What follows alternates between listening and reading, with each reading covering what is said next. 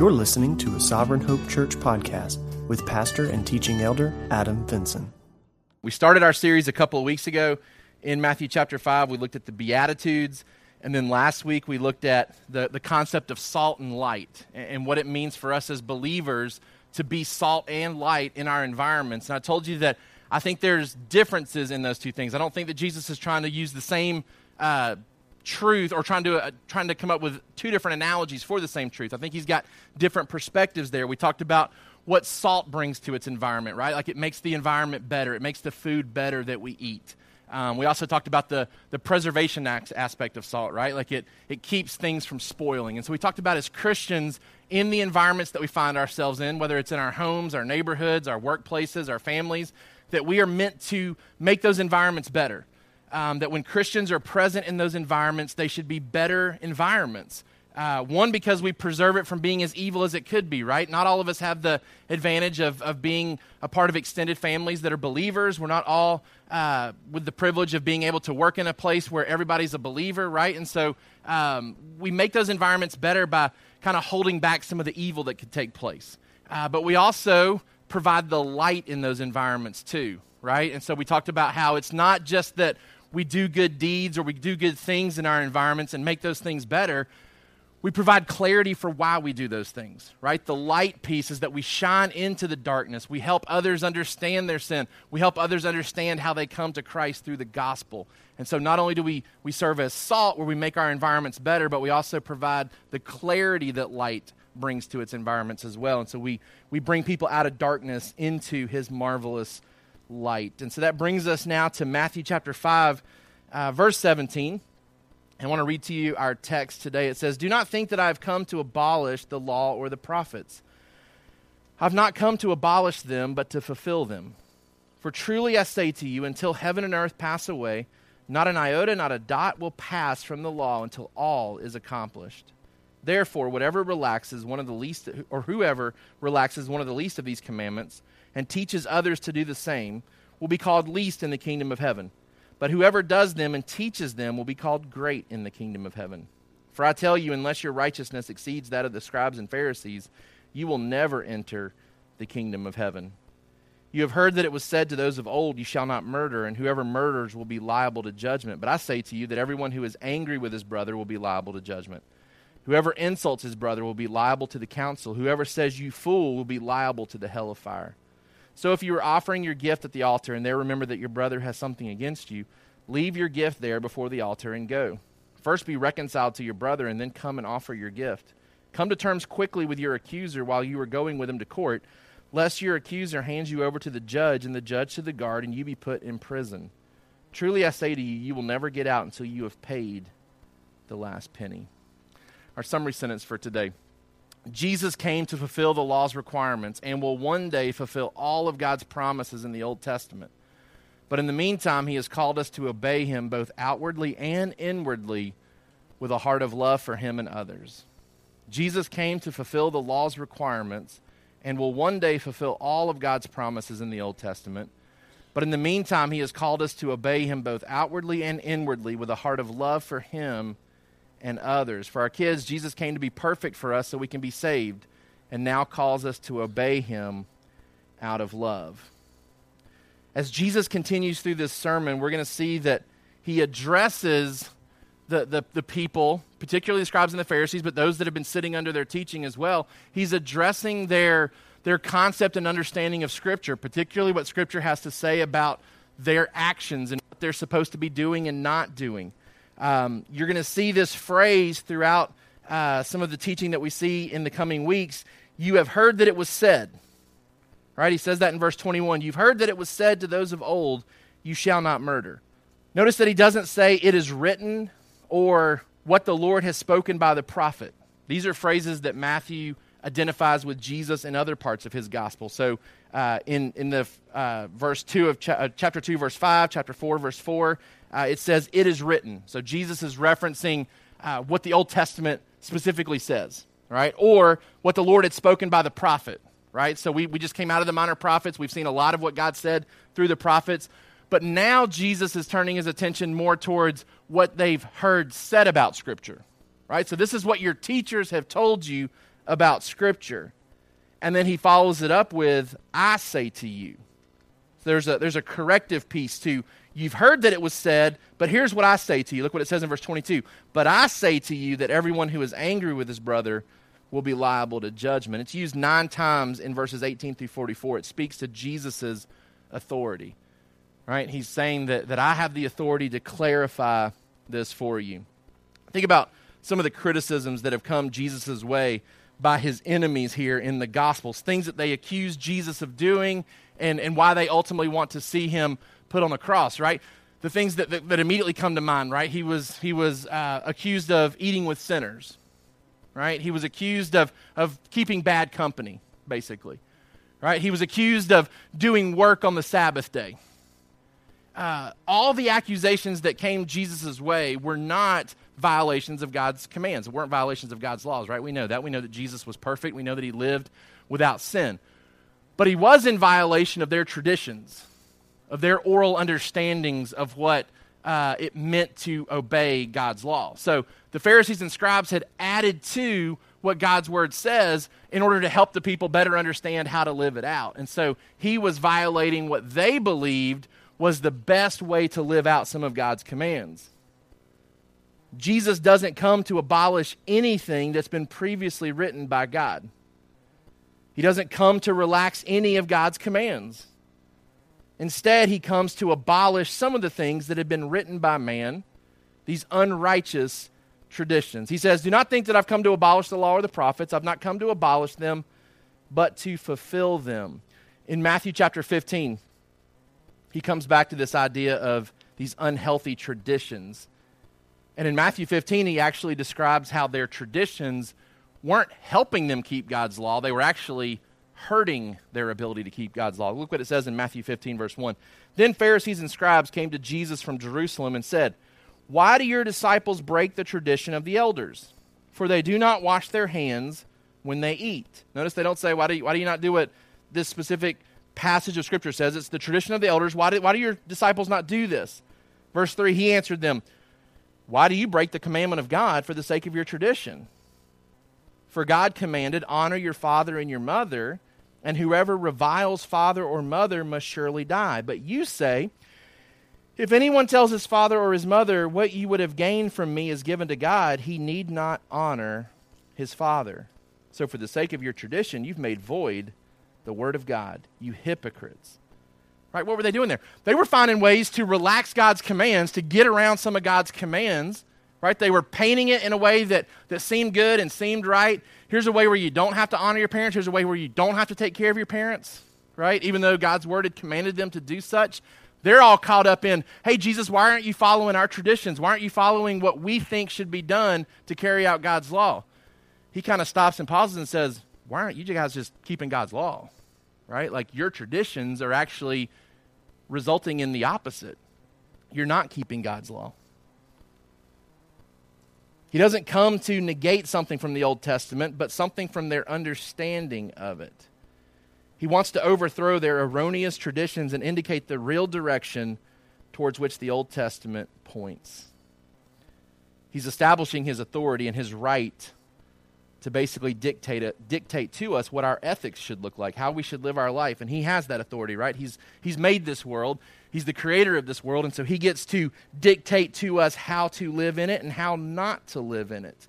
But what we see right off the bat in today's text is such a high view of Scripture that Jesus communicates, right? And I would just kind of pause right here and say, it's always a good rule of thumb when a new teacher kind of shows up on the scene to evaluate that teacher first by what he says about God's word. What type of place, what type of authority does he attribute to God's word? And that'll give you a real good indication as to whether you should listen to anything else that person has to say. Right? And I know we've got people that are visiting with us this morning, so let me just specify for you that we believe that God's word has unbelievable authority here in this church, right? And we want to believe it, and we want to obey it, all the way down to the very words, the very letters that the Holy Spirit wrote through men.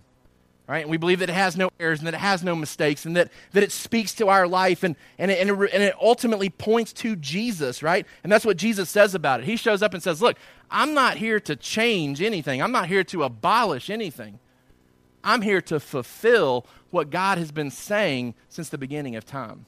I remember when I was at Liberty, and I remember it was right before September 11th happened, because September 11th stopped some of the ramifications that were coming potentially to me and to Rob at Snowbird, because we were in the midst of our spiritual emphasis week at Liberty, and we were spiritual leaders on our hallway, and the pastoral office had brought in an individual to speak, and I've shared this story with some of you before, brought in a speaker to teach our student body that week, right? And Rob and I felt a responsibility as spiritual leaders on our hallway to kind of under-shepherd that, right? We wanted to lead our hallway into understanding the spiritual truths that were being presented at Campus Church and Convocation and the like. And so Spiritual Emphasis Week was a big deal for us, and we wanted to be able to take this message that our speaker would bring and be able to reinforce that on our hallway. And so we show up to hear this guy speak, and he's selling his book, and we get a copy of the book, and you open it up to the intro, and he begins to describe God's Word as old and dusty and in need of a refresh. Right? And he says, we need updated revelation because what we have is no longer what we need today. So Rob and I just closed that book up.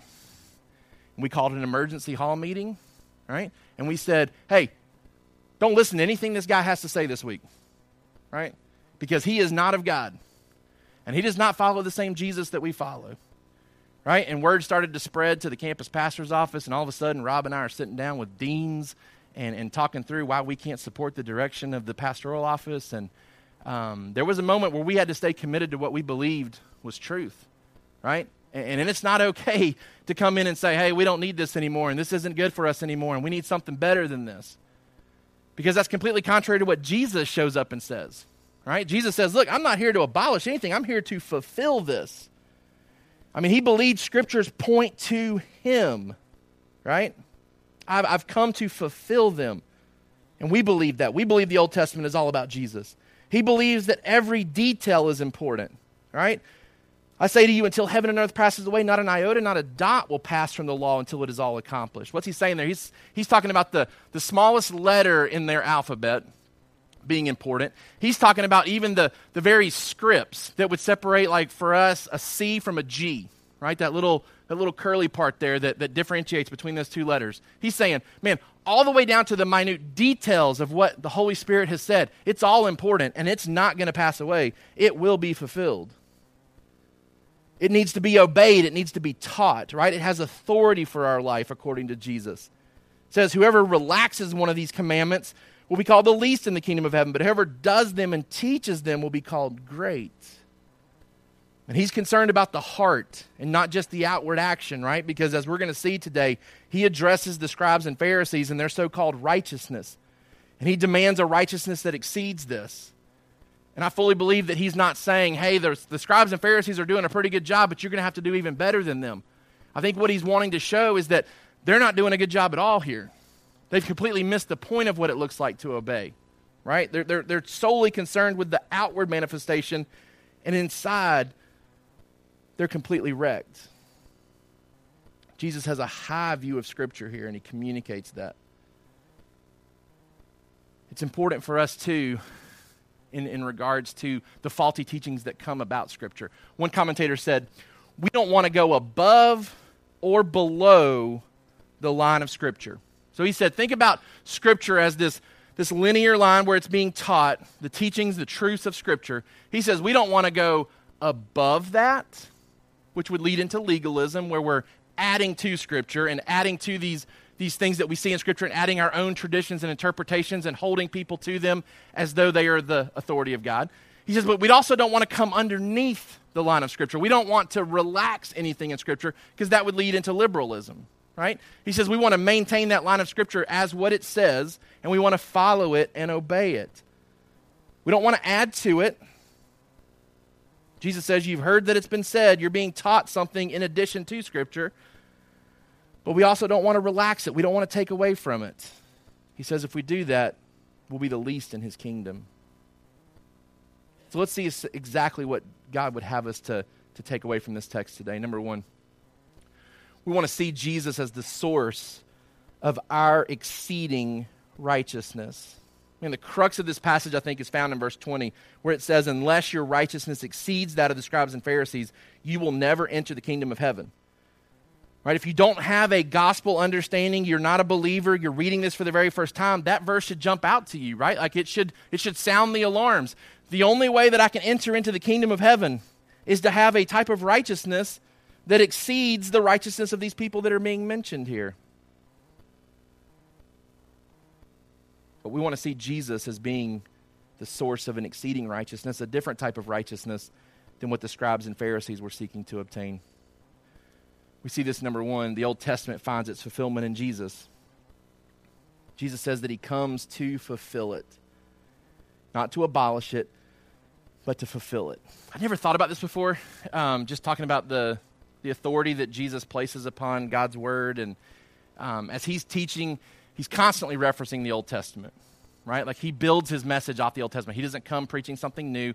He comes expounding upon the Old, right? He comes illuminating the Old Testament as a means of showing who he is, right? Even when he's with the people on the road to Emmaus, he takes the Old Testament and shows how it all points to him, right? But I find it fascinating, this commentator was talking about how the critics of the Bible and the stories that they criticize most seem to be the ones that Jesus highlights most frequently in his teachings, right? Think about it. The critics want to denounce Adam and Eve as historical man and woman, right? And yet Jesus uses them as kind of his foundation for understanding why purity and a lack of divorce in marriage is so important, because of how he created and ordained things between the first man and the first woman.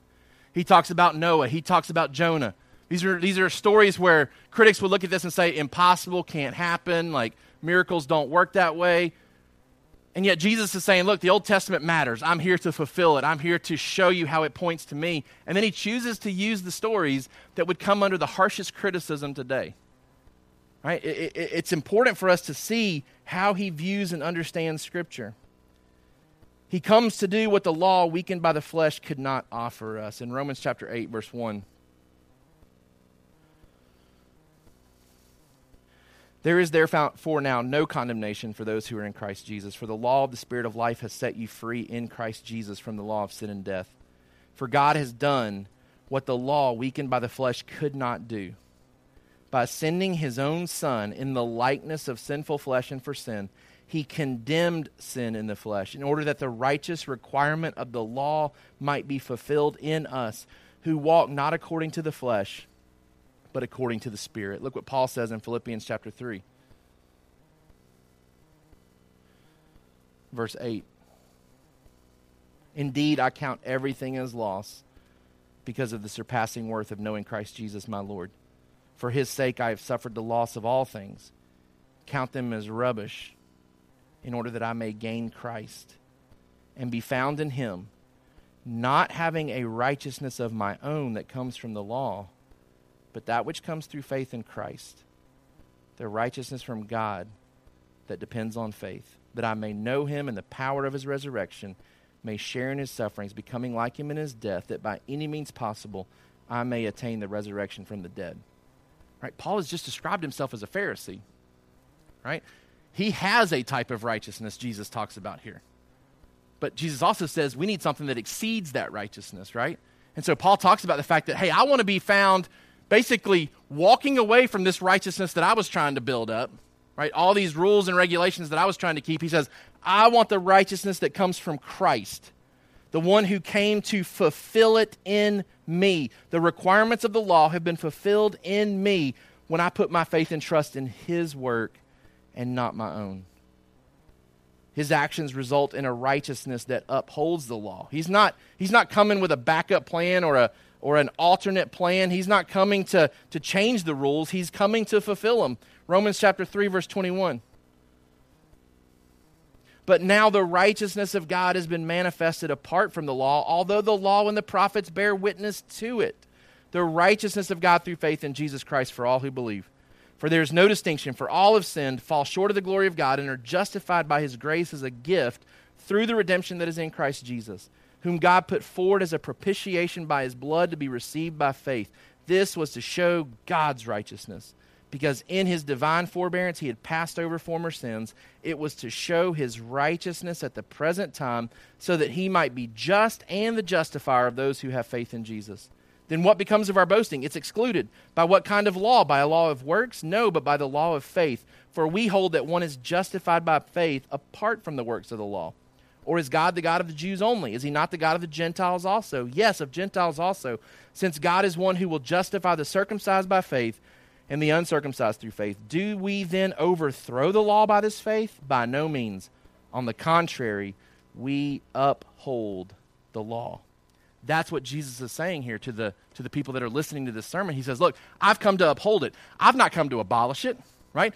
The critics, the scribes and the Pharisees are going to try to denounce his teaching by saying, hey, he's here and he's one of these liberal teachers, right? Or he's one of these legalistic teachers, right? They're going to try to come at it and make his message not be heard. In the same way that Rob and I stood up on our hallway and said, don't listen to this guy.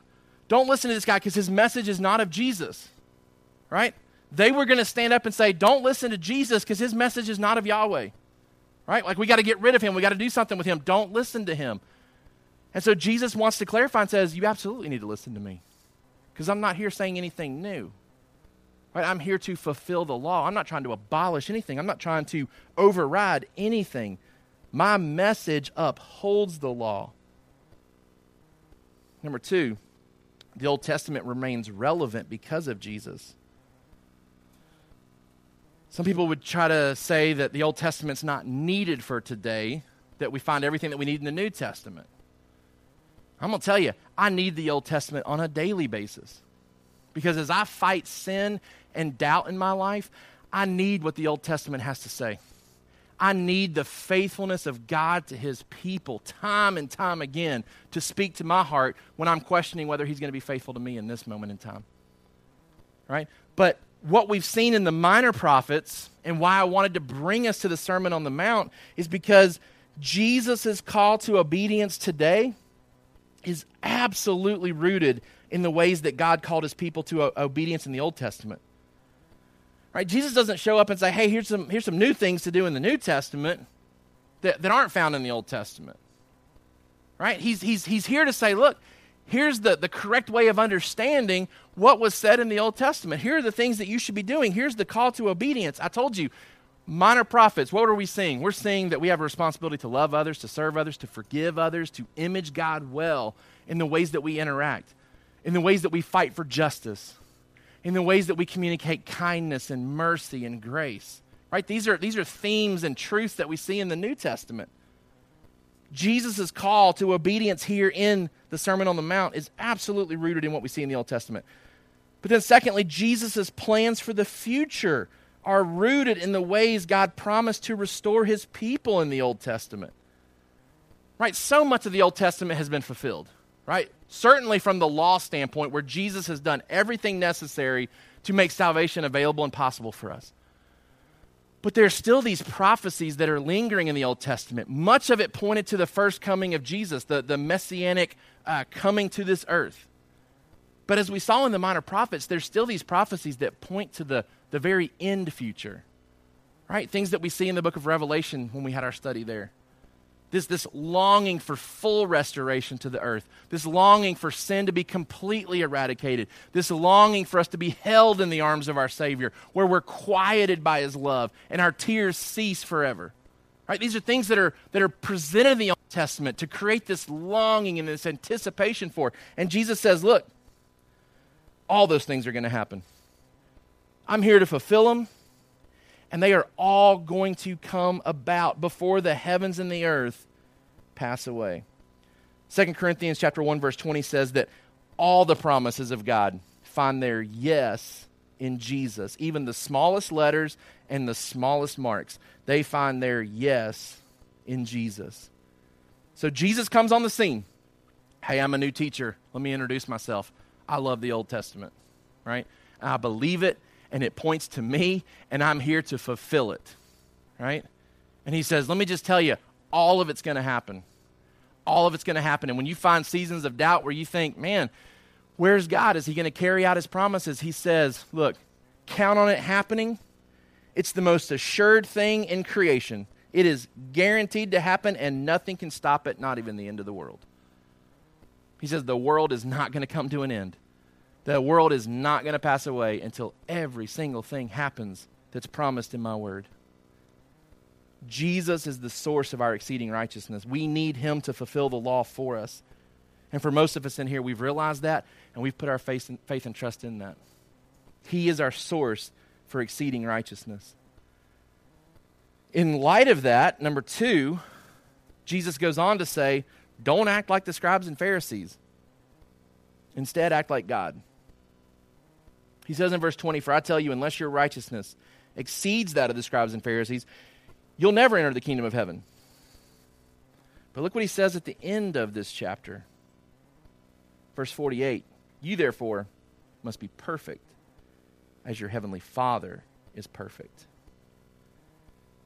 Now again, I don't think Jesus is taking the best of the best and saying, hey, don't be like those guys, right? What he's doing is he's taking a group of individuals who had put such an emphasis on the external, had put such an emphasis on some of the nitpicky aspects of both God's law and the traditions they had added to it, right? They had neglected the weightier matters, we're going to see. But they had created a system of obedience that was completely absent from love, right? There's no way you can look at the tradition that was mentioned in Matthew 15 about how to get out of honoring your mother and father and say, what a loving thing to do there, right? You read a commandment, honor your father and your mother. Yeah, you should probably do that, but here's an out clause. Here's a way to get out from that, right? He says, don't act like the scribes and Pharisees who have put such an emphasis on the external. Instead, act like God. Be perfect as your heavenly Father is perfect. What does it look like for us to act contrary from this system that the scribes and Pharisees had set up? Number 1, we must adhere both to the letter and the spirit of God's commands. And that entails both outwardly and inwardly. We must adhere both to the letter and the spirit of God's commands, outwardly and inwardly. As we're going to see in the coming weeks, God or Jesus brings up God's commands in the Old Testament, and there is certainly an obligation for us to do it to the letter, right? God clearly says don't murder, right? Like we certainly don't do that then. We certainly don't commit adultery. But there's an aspect of the spirit of what that means that's supposed to also be carried out by us, which has far more ramifications for simply saying, well, I've never shed anybody's blood, so I'll hit on that one. Check. Right? Jesus says, no. Like, understand what I'm really intending for you to do through this command. The spirit of the law is to love others with our actions as we carry out these commands. Look what Romans chapter 13 says. And we're speaking in general terms now about all these commands that we're about to see. But here in a minute, we're going to specifically hone in on this 6th commandment of what it means not to murder.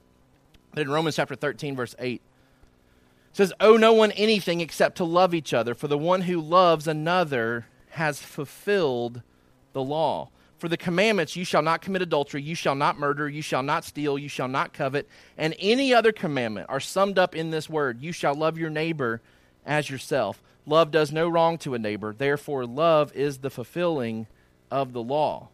Galatians chapter 5, verse 14.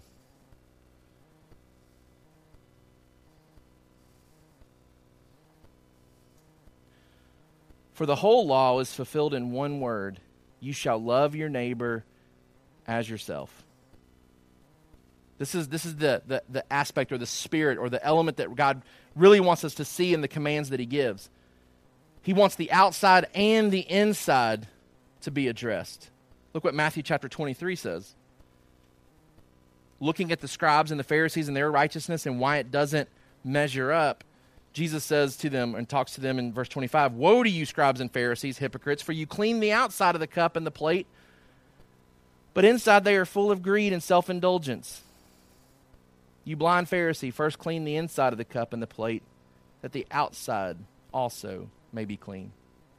Woe to you, scribes and Pharisees, hypocrites, for you are like whitewashed tombs, which outwardly appear beautiful, but within are full of dead people's bones and all uncleanness. So you also outwardly appear righteous to others, but within you are full of hypocrisy and lawlessness. Right? He's addressing their perceived righteousness and bringing clarity to what it really is, that it's clean on the outside maybe, but really dirty on the inside. And this is what being a part of the new covenant is, right? When we get saved, God transforms us, gives us new hearts, takes those diamond hearts, those stone hearts that we saw in the minor prophets out of us, gives us a heart of flesh that now wants to submit to him, that now wants to carry out these commands. Not to the letter, but to the spirit, right? The Pharisees and scribes could be maybe described as that student in school that will hear the teacher's instructions and will only do exactly what the teacher said, but not take it like any step further, right? Like you might be in the cafeteria and a teacher might say, hey guys, I need y'all to clean your tables, make sure you get up all the trash off your table, right? And then you do that and the student's walking away and you're like, hey, you left a bunch of trash on the floor. Oh, you said just to clean the trash off the table, right? That's what I did. Well, yeah, what I meant was clean up your whole area, right? Like I didn't know I had to be so specific with you that you would do the underneath the table as well, right? Like they were so specific, like we don't want to do anything beyond what we're asked to do here in some ways. The spirit of the law was to love others, not just keep some specific regulation that they had minimized the law to.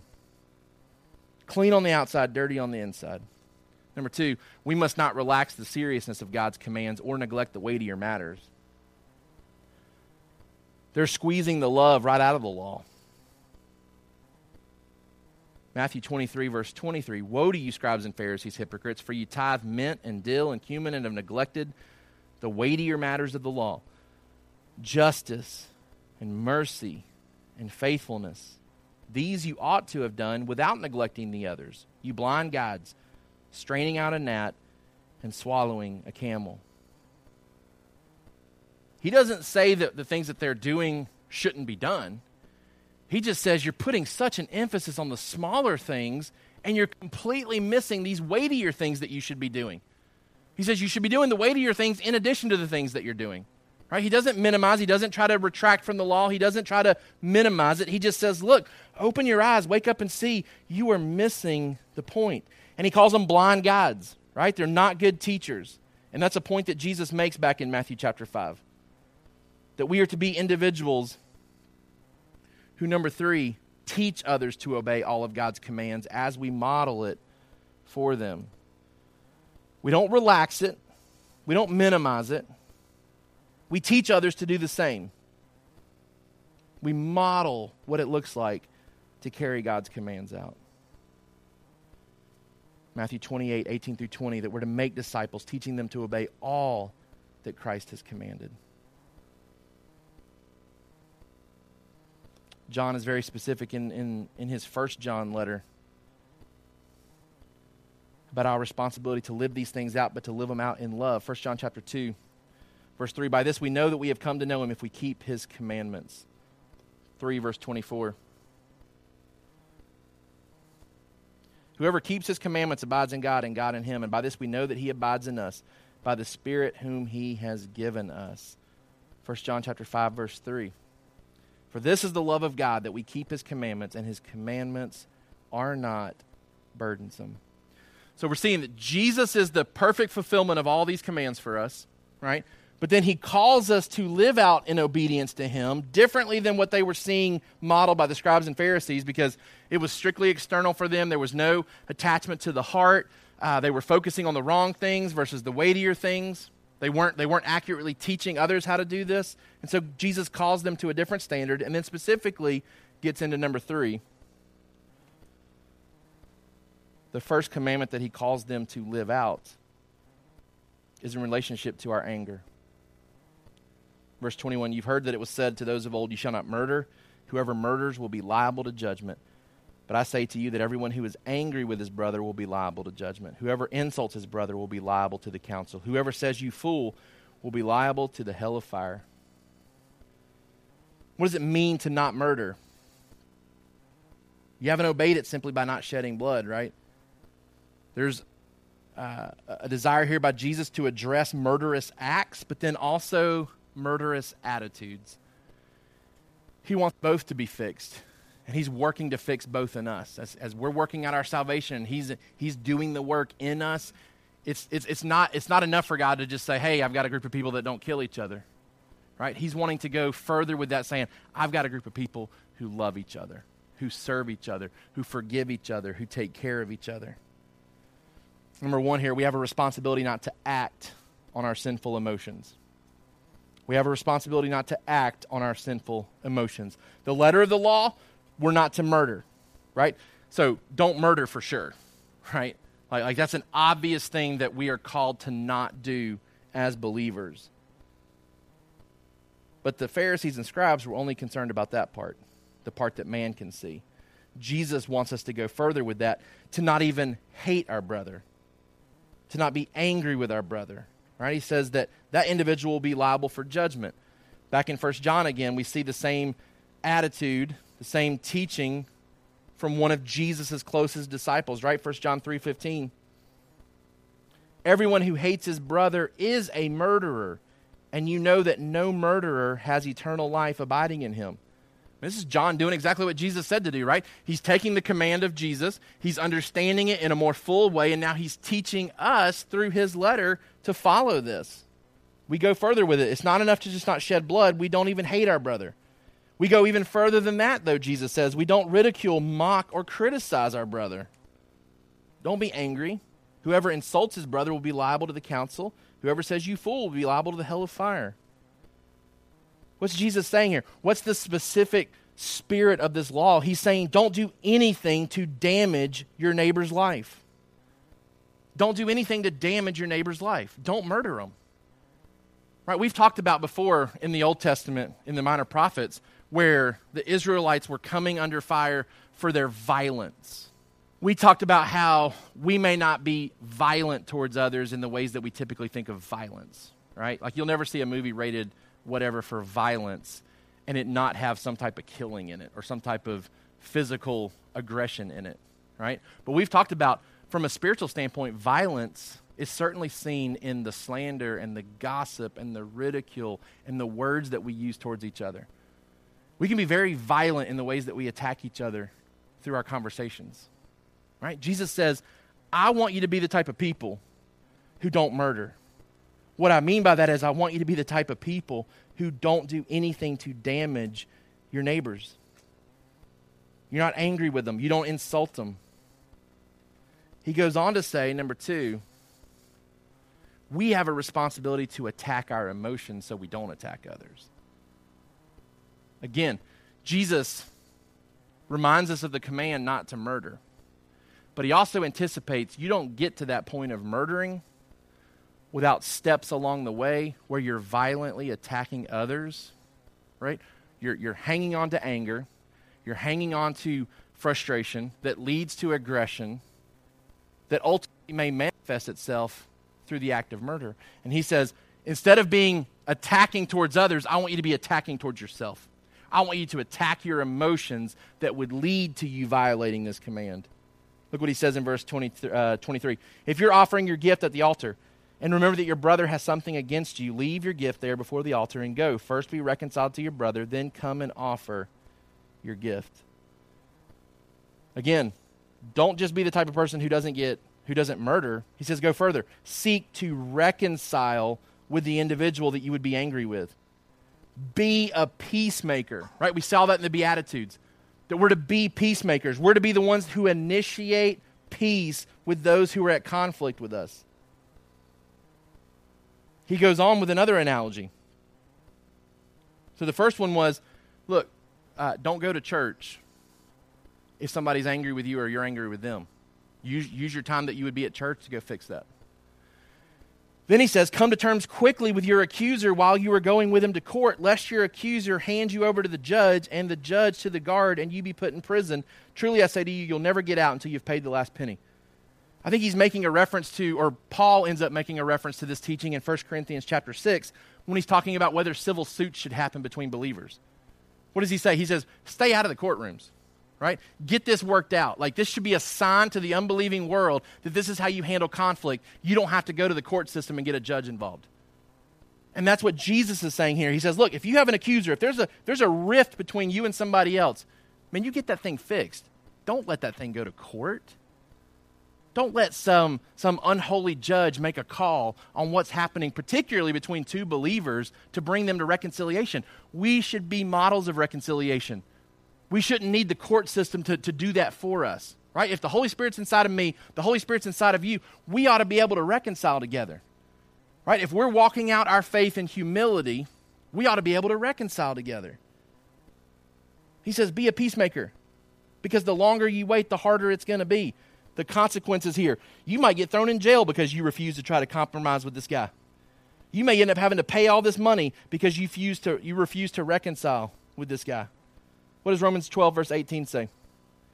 If possible, so far as it depends on you, live peaceably with all. Don't go to worship and hold hatred in your heart. Spend the worship time fixing that first. We've seen this. We can't really be good with God if we're not good with each other.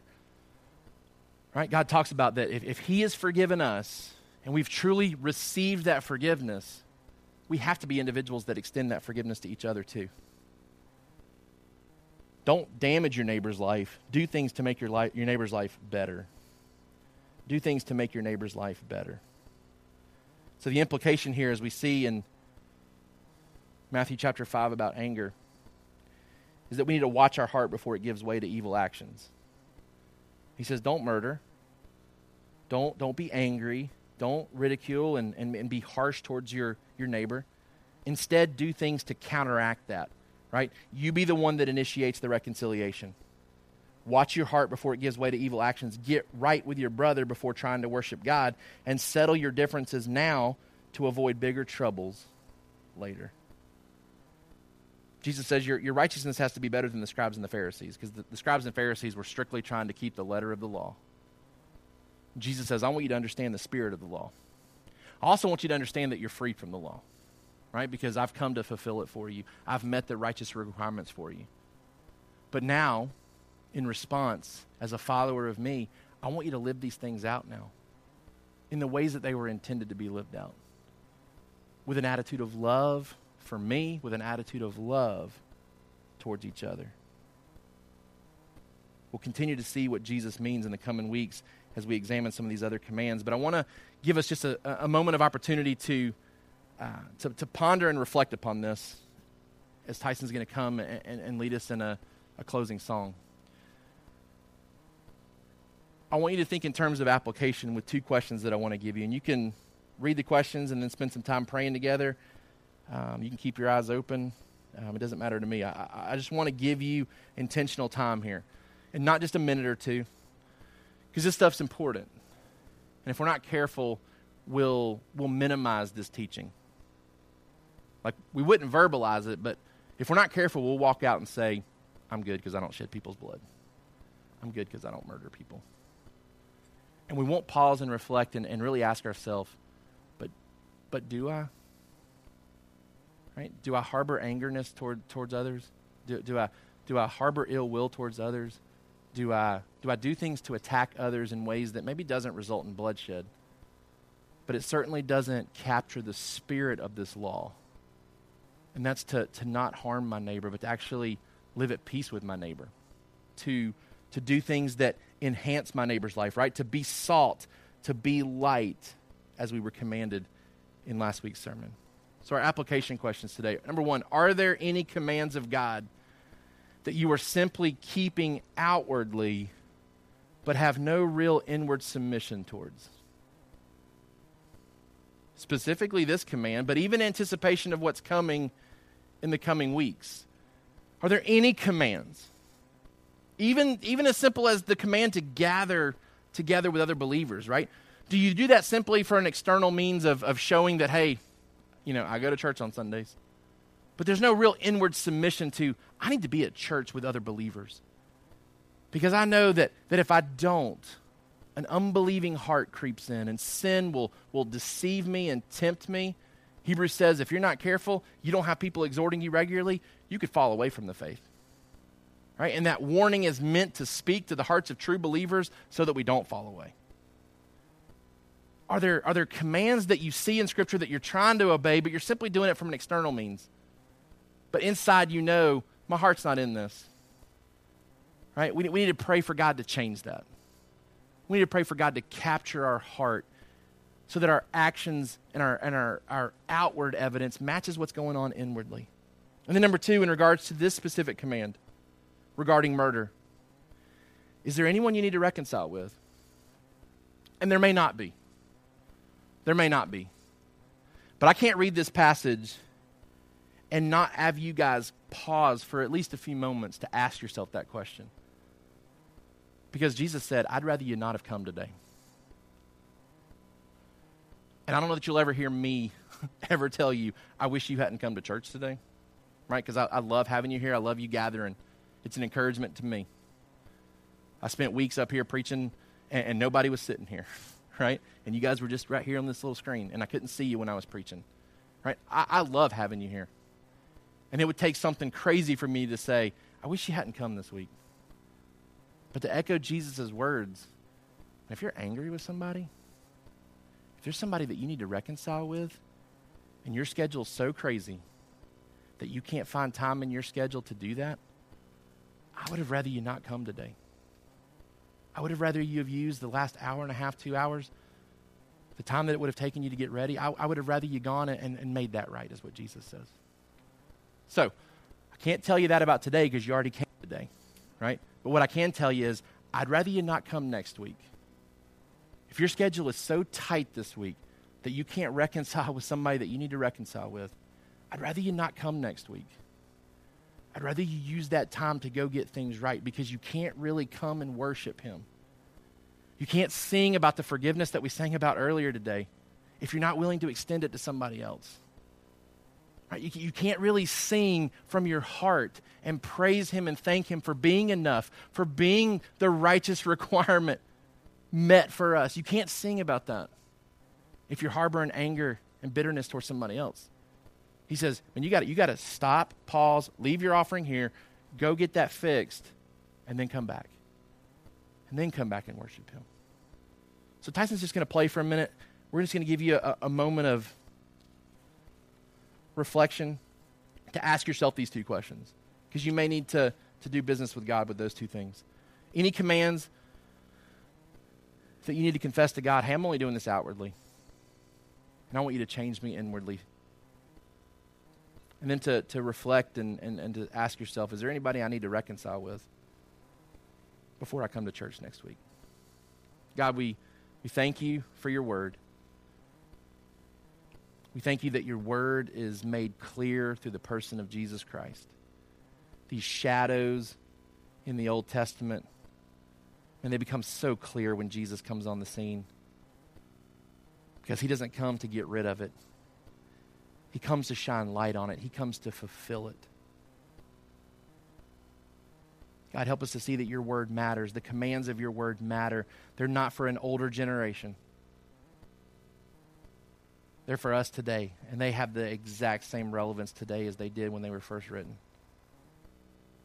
God, we want to be people who live out your commands. Not to earn salvation. You've already done that for us. God, we want to image you well as you're restoring your creation and making your creation what it was meant to be without sin. We want to be individuals who love each other, forgive each other, live at peace with each other. So God, bring to mind individuals that's not true about for us right now. Give us the desire to pursue reconciliation through your power. And it's in Jesus' name we pray. Thank you for listening to the Sovereign Hope Church podcast. We trust that you've been encouraged by the word. For more information about our church, please visit our website at www.sovhope.org. Again, that's www.sovhope.org.